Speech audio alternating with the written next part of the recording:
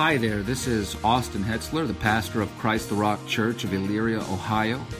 We at Christ the Rock are humbled and grateful to be a part of your sanctification today as you listen to this sermon.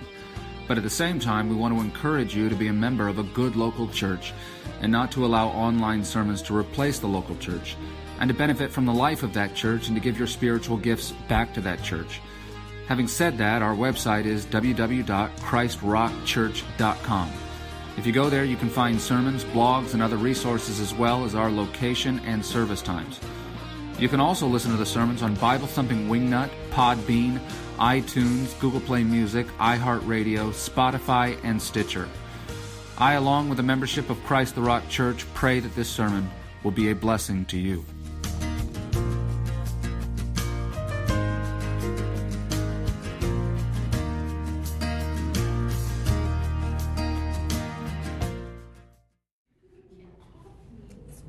Well, let's open with the word of prayer. And we thank the Lord for Brian's book. We thank you for the inspiration you laid on him many years ago to convey sermons that address this issue, and then give him the resources and the motivation to turn it into content and material that has blessed all of us, Lord.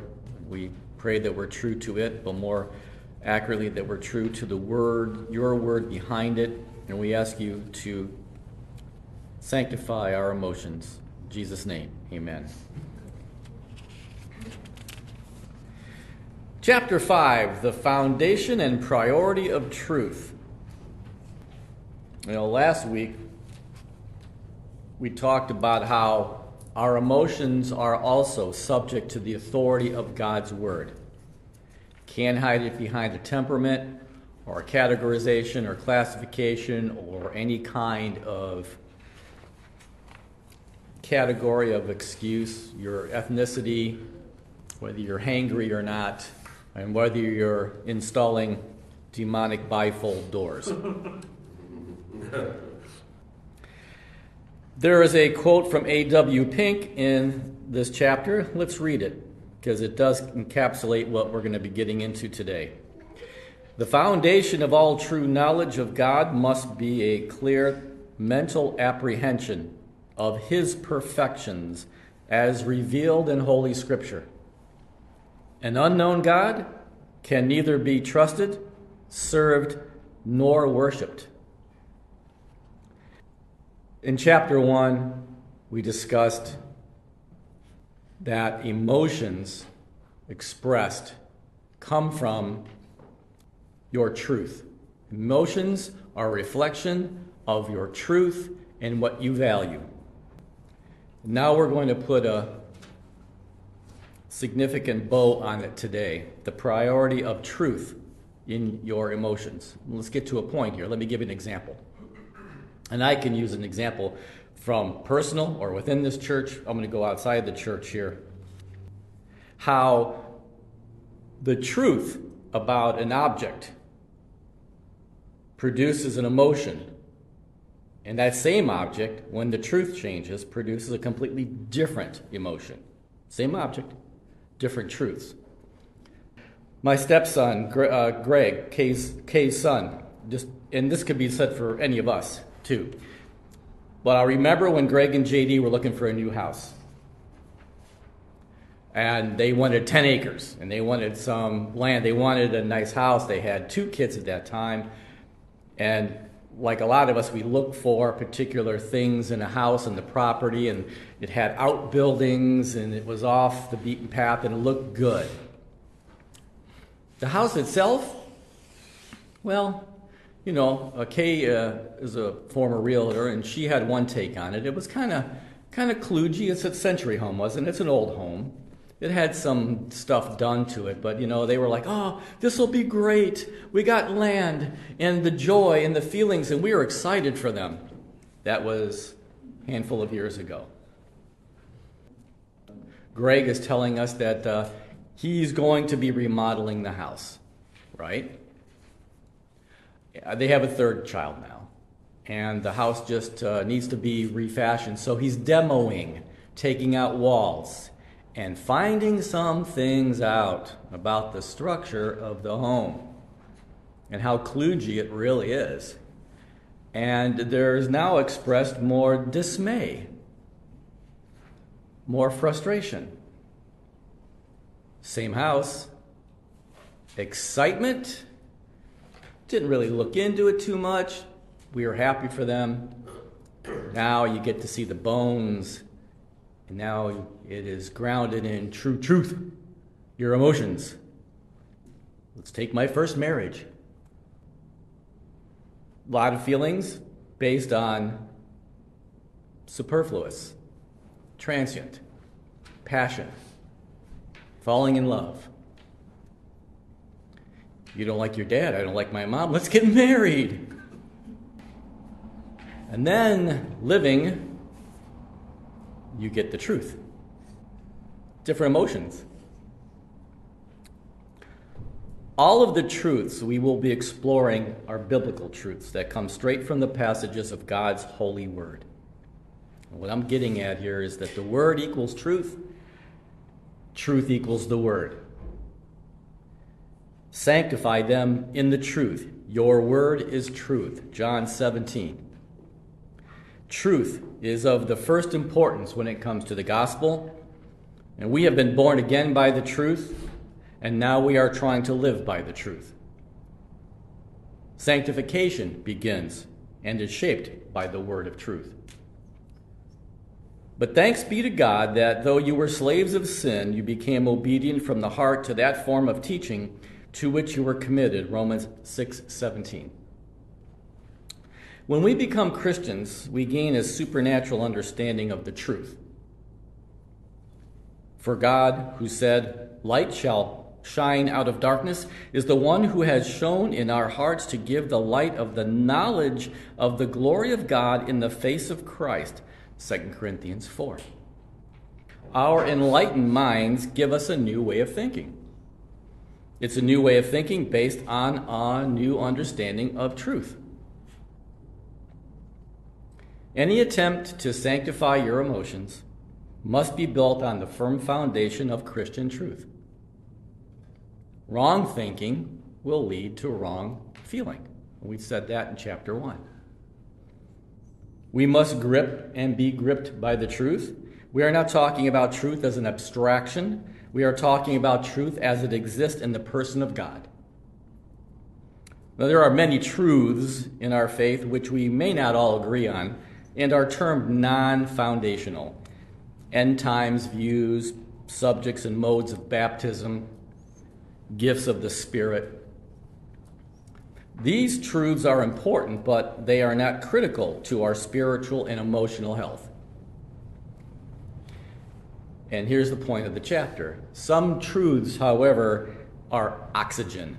And so Borgman says there are 3 oxygen truths upon which to build your emotional foundation. He says we cannot breathe without these. We cannot live without breathing. And so they are the character of God, the knowledge of justification as a doctrine, and your hope for future glory. Let's take a look at the oxygen truths. So Borgman then splits the chapter into the 3 oxygen truths that are going to establish a foundation and priority of truth which is going to ground your emotions. Once again, thinking about our opening example. The excitement when you buy the house, and then when you go to remodel it, you see more truth about that house, and it may lead to a completely opposite set of emotions. Oxygen truth number 1, the character of God. We talked about we got to know God's character. Let's get to it being the foundation of truth. The character of God is the core. If we are not fixed on the truth of God's character, all effort in trying to obey God and sanctify the emotions will end in frustration. To understand God's character, we must know who God is.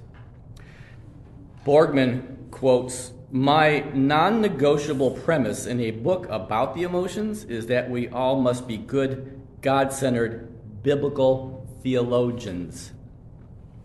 Sproul says we're all theologians. In Jeremiah, we had this scripture earlier. Let's read it again. Thus says the Lord, let not the wise man boast in his wisdom. Let not the mighty man boast in his might. Let not the rich man boast in his riches. But let him who boasts boast in this, that he understands and knows me, that I am the Lord who practices steadfast love, justice, and righteousness in the earth. For in these things I delight, declares the Lord. And out of Hosea, for I desire steadfast love and not sacrifice, the knowledge of God rather than burnt sacrifices. That phrase, knowledge of God versus burnt sacrifices, completely explains my religious upbringing. And maybe a lot of you who've had more tradition or liturgical or sacramental-based experiences of faith or religion. But when I was given the knowledge of God by God and then mentored in the knowledge of God, as we grow in the knowledge of God, our faith also grows. Psalm 9:10 states, and those who know your name put their trust in you. For you, O Lord, have not forsaken those who seek you. Active obedience also grows as our knowledge of God grows. But the people who know their God shall stand firm and take action, Daniel 11:32. So a biblical understanding of God not only bolsters our faith, but it gives us emotional stability, not being tossed about. A biblical understanding of God helps us to see his goodness in trials. A high view of our God promotes God-honoring feelings and helps immunize us from toxic, faith-threatening emotions. So that was Oxygen Truth 1, the character of God. Oxygen Truth 2, justification. Our emotional stability is rooted in the belief that our justification is by faith alone. Borgman offers his take on the correlation between the doctrine of justification by faith alone and the attainment of emotional stability. If you've got the book, the Oxygen Truth 2 is a tremendous read. It does a really great job of linking knowledge of the doctrine of justification by faith alone to your emotional stability. The analogies he makes are really good. I've seen people do it a number of times. He does a really good job of it. I'll briefly outline it here. Justification is the great exchange. Christ's righteousness and his perfect incarnate obedience alone was ultimately exchanged for our justification. Not our righteousness, not our obedience. God took his sinless Son and put all our transgressions, sin, filth on him, and in turn took Christ's perfect righteousness and put it over us. 2 Corinthians 5:21, familiar verse, right? He made him who knew no sin to be sin for us, so that we might become the righteousness of God. He punished his Son as he should have punished us according to our sins. All that was condemnable in us was condemned in him, so that we are forever free from condemnation. Romans 8:1, there is therefore now no condemnation. Now we are justified, redeemed, reconciled, and adopted in God's family forever. What does this have to do with the emotions? I mean, you felt that if you have any works, if you believe that any of our works have any part in your justification, then that would be the truth that our emotions reflected. And we're not just talking about religious people. There's the religion of the world. If we believe that our works had any part in our justification, we would be led by inerrant emotions, chasing after justifying works. Chasing from one good feeling to the next. In this culture, it's called virtue signaling. If you feel that your efforts are what continue to have God holding on to your hand,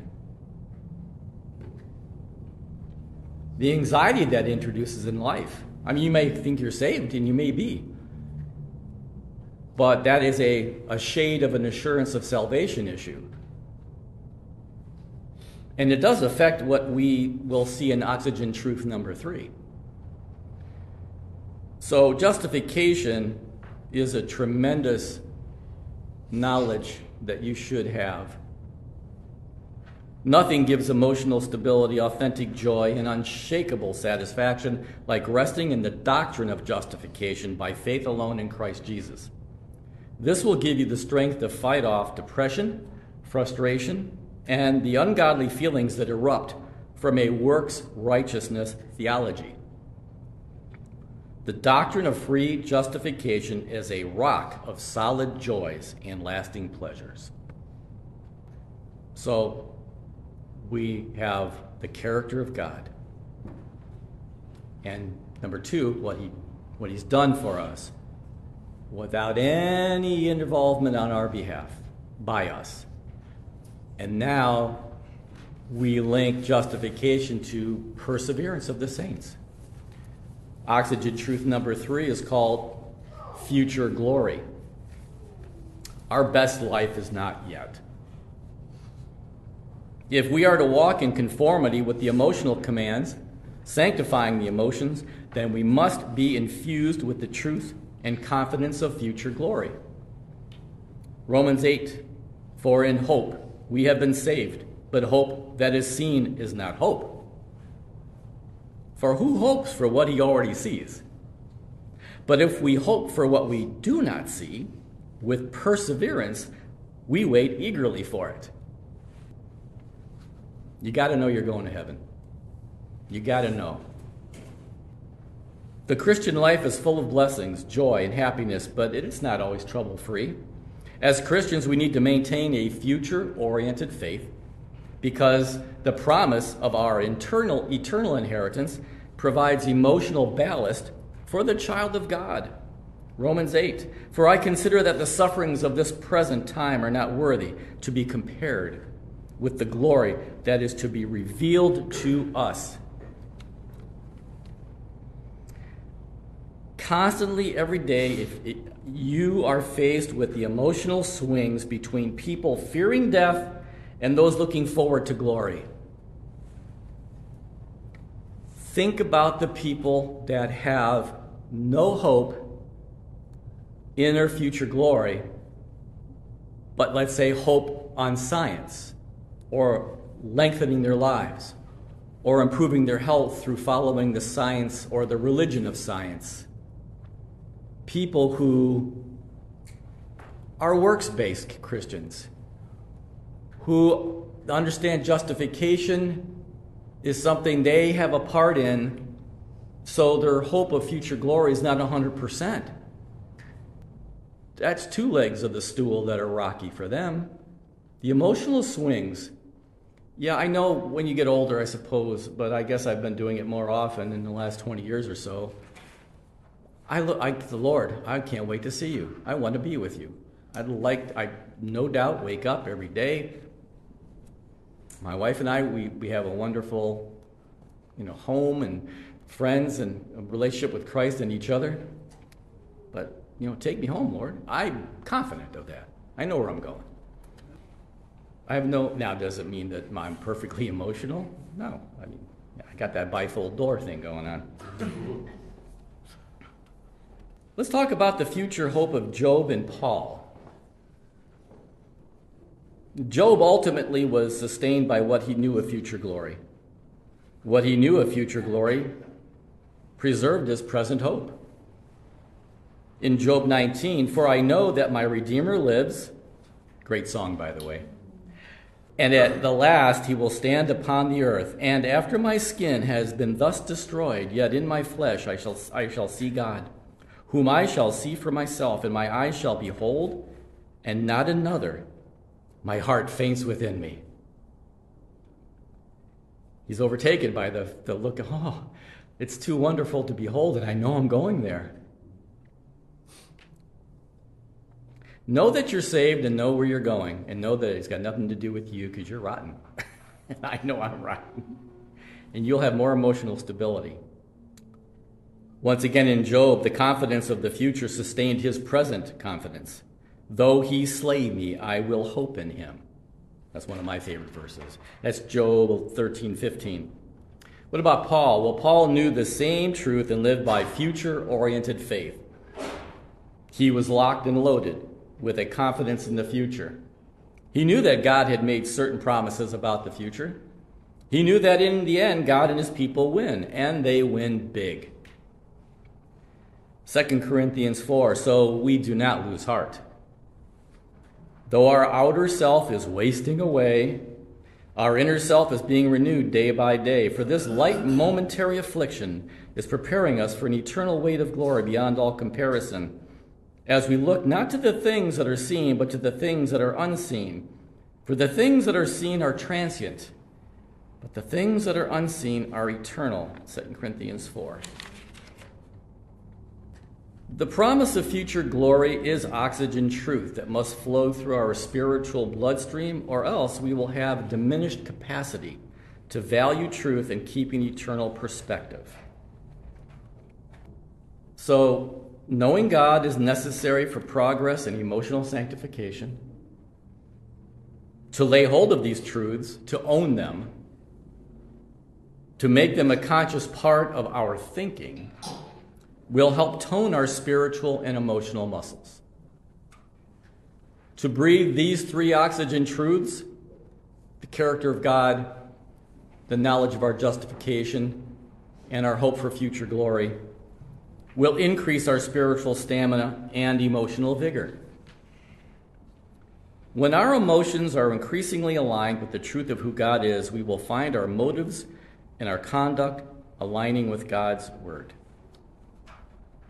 And let's just close with a little prayer. Lord, we want to thank you, dear Lord, that we know you've saved us, and not through anything we've done. Please forgive us for that not being the rock upon which our emotions reflect the truth that we value. Help us sanctify our emotions through our fellowship, through our church, through our leadership, and through this material. In Jesus' name, amen.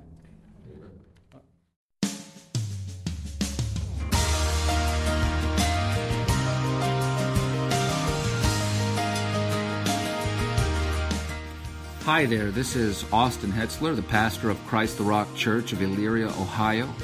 We at Christ the Rock are humbled and grateful to be a part of your sanctification today as you listen to this sermon. But at the same time, we want to encourage you to be a member of a good local church and not to allow online sermons to replace the local church, and to benefit from the life of that church and to give your spiritual gifts back to that church. Having said that, our website is www.christrockchurch.com. If you go there, you can find sermons, blogs, and other resources, as well as our location and service times. You can also listen to the sermons on Bible Thumping Wingnut, Podbean, iTunes, Google Play Music, iHeartRadio, Spotify, and Stitcher. I, along with the membership of Christ the Rock Church, pray that this sermon will be a blessing to you.